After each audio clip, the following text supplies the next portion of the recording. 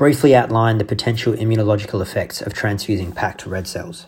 Packed red cells are derived by double washing red cells and adding SAGM, being saline, adenine, glucose and mannitol, to produce leukodeplete PRBCs and remove most plasma proteins, antibodies and electrolytes.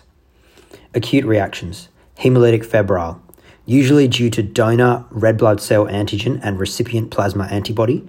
Recipient antigen and donor antibody is unlikely because of the small volume of antibody and dilution on transfusion.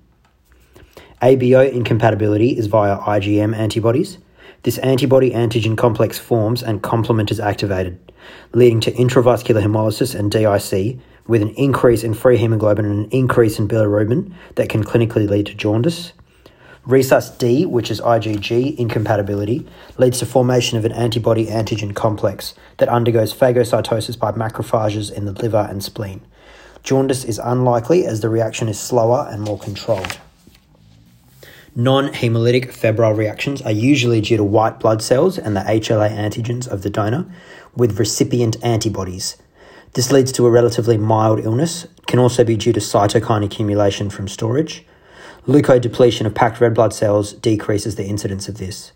TRALI, being transfusion-related acute lung injury, again occurs due to white blood cells HLA antigens with donor antibodies in pulmonary vessels, causing an inflammatory cytokine release and increasing vascular permeability, leading to non-cardiogenic APO. There's a sudden onset of shortness of breath, and again, leukodepleted red blood cells decrease the incidence of this. Allergy and anaphylaxis are IgE-mediated, where the donor protein exposure leads to recipient IgE-coated mast cells or basophils degranulating, causing bronchospasm, vasodilation or angioedema for anaphylaxis, and for allergy can have urticaria and fever. Delayed reactions. Delayed hemolytic reactions can happen from 1 to 14 days. Generally happens when there's a small amount of antibody in the recipient plasma that is in a small enough concentration that it can be missed on the cross-match.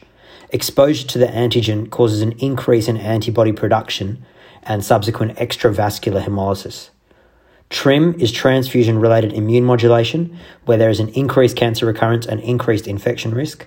Graft versus host disease is when T cells are transfused from the donor, and an immunosuppressed host, their cells can be attacked by these T cells.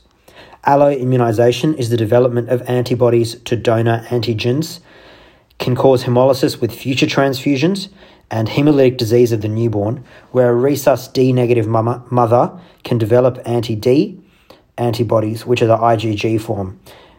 With a subsequent pregnancy and a Rhesus-D positive fetus, this IgG anti-D antibody can cross the placenta, leading to hemolysis of the fetus.